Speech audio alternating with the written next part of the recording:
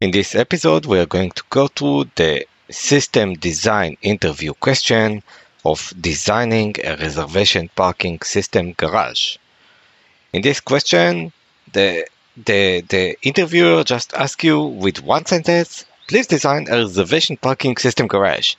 So at this point, you should follow the script for all interview questions, for all system design, for algorithmic, which says that first you should start with clarifying questions, and then based on the clarifying question and defining the requirements of the product, you proceed with the basic design where you show also, it's good to show also your opinions, things that you know, and you could also specify beforehand the things that you don't know on a specific case. We'll see this. So we start with the clarifying questions, which leads us to the requirements. Okay, so we're reserving a parking slot, and I'm going to assume the basic things that a car comes into the parking slot, and it's going to reserve a parking slot, so it needs to pay for it, right? And it needs to get a receipt back. So the user could use potentially a mobile app or a web application and pay for the parking lot. And maybe we can also assume, and this is another clarifying question, that we are not going to deal with payment. We're just going to leave it to third-party payment system and verify it with the interviewer. And also we can also say that as this is a parking lot, and how many spaces how many slots do you have in a parking lot? 2,000 at most. So 10,000. So this is not a high concurrency, high scalability question. This is a very highly consistent. You prefer it to be consistent and say this assumption. We prefer here to be consistent, so we'll go with a standard SQL database. We preferably, for example, for these kind of questions, we'll go with a single monolith backend. In the future, we can extend it. So in general, we are just saying that we prefer here consistency to high scalability. So what are the different entities that we have here? We are going to have potentially cars. We are the vehicles. We are going to have users. We are going to have an entity of type a parking slot. We are going to have a reservation entity, and we are going to have a garage entity. And also, how will the system interact? So when the car comes and it want to reserve a parking lot, that the mobile app or the web application will contact an API. So we could have some public points such as reserve parking slot. You can just call it reserve. This is an API. It receives as a parameter the garage that we're going to reserve the parking slot, the duration that we want, and we're going to get back potentially a specific slot ID and specific reservation ID.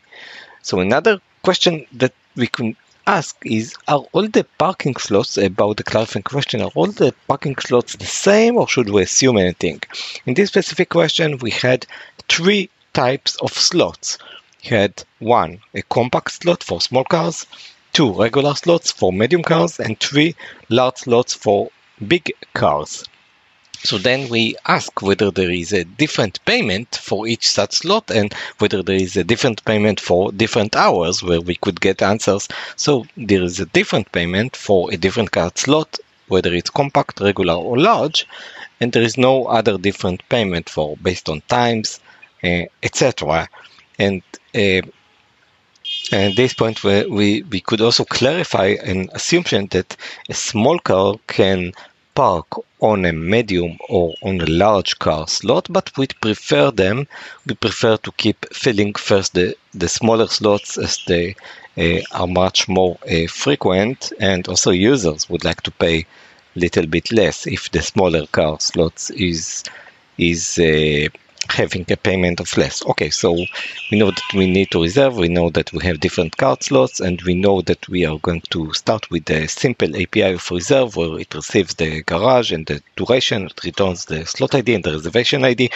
Then we are going to have another public API of payment where it would receive a reservation ID and produce the payment with the receipt and actually do the payment.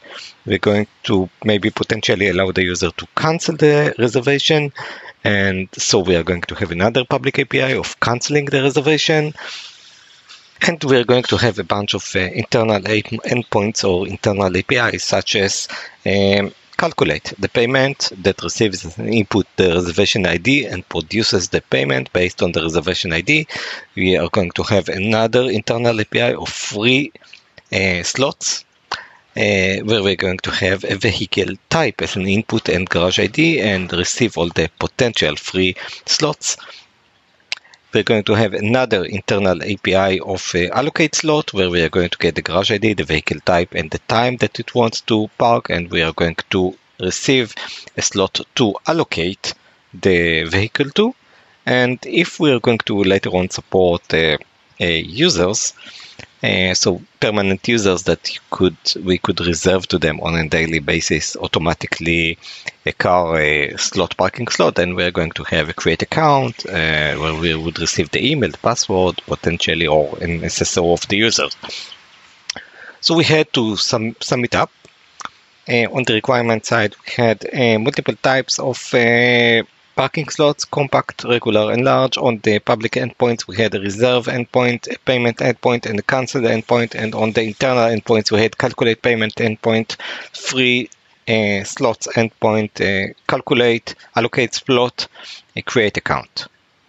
Okay, now this is not a scale issue. So we are going to design an SQL database, which could potentially be MySQL or Postgres, and we're going to have a few tables. So now let's move on to the design of the table. So first we are going to have a garage with these fields: ID, zip code, rate compact, rate medium, and rate high. The ID is just a standard increasing sequence ID. The zip code is the location of the garage that we could further on use for in the future if we want for to partition the table. And the rate compact, rate medium, and rate high could be 3 separate fields, where each field would contain the rate that we're going to charge for each of them.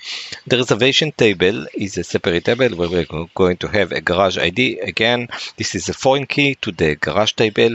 We're going to have a start date and then end time, which are the reservation start and end time, the slot ID that we're going to park the car on, which could be a foreign key to the slots table.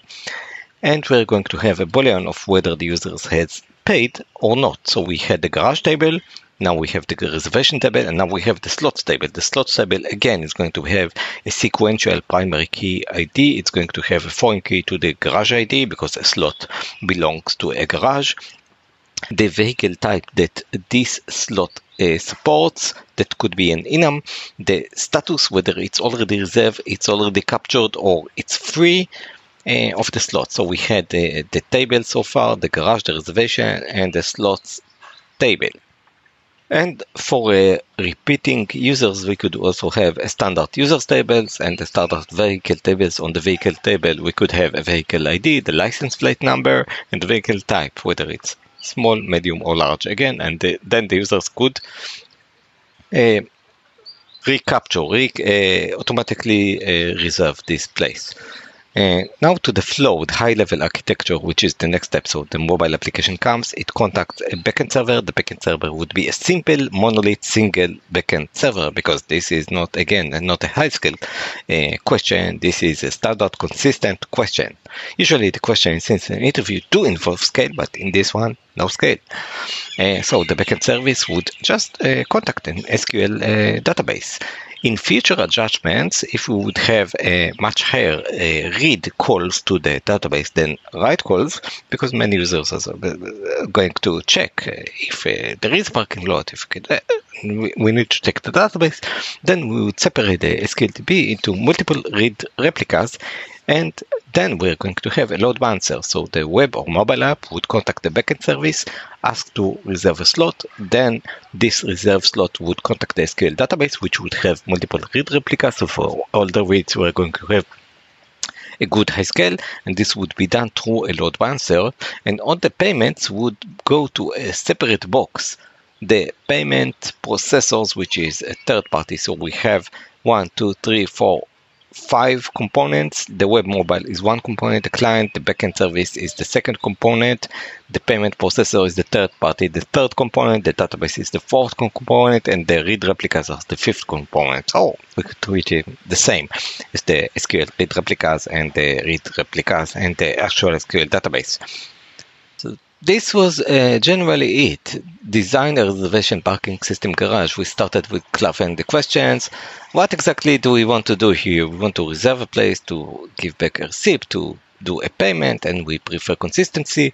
Do we have different payments? Yes, only for compact, regular, and large slots that people park their card, but not based on time. Then we define the endpoints: reserve, payment, cancel endpoint.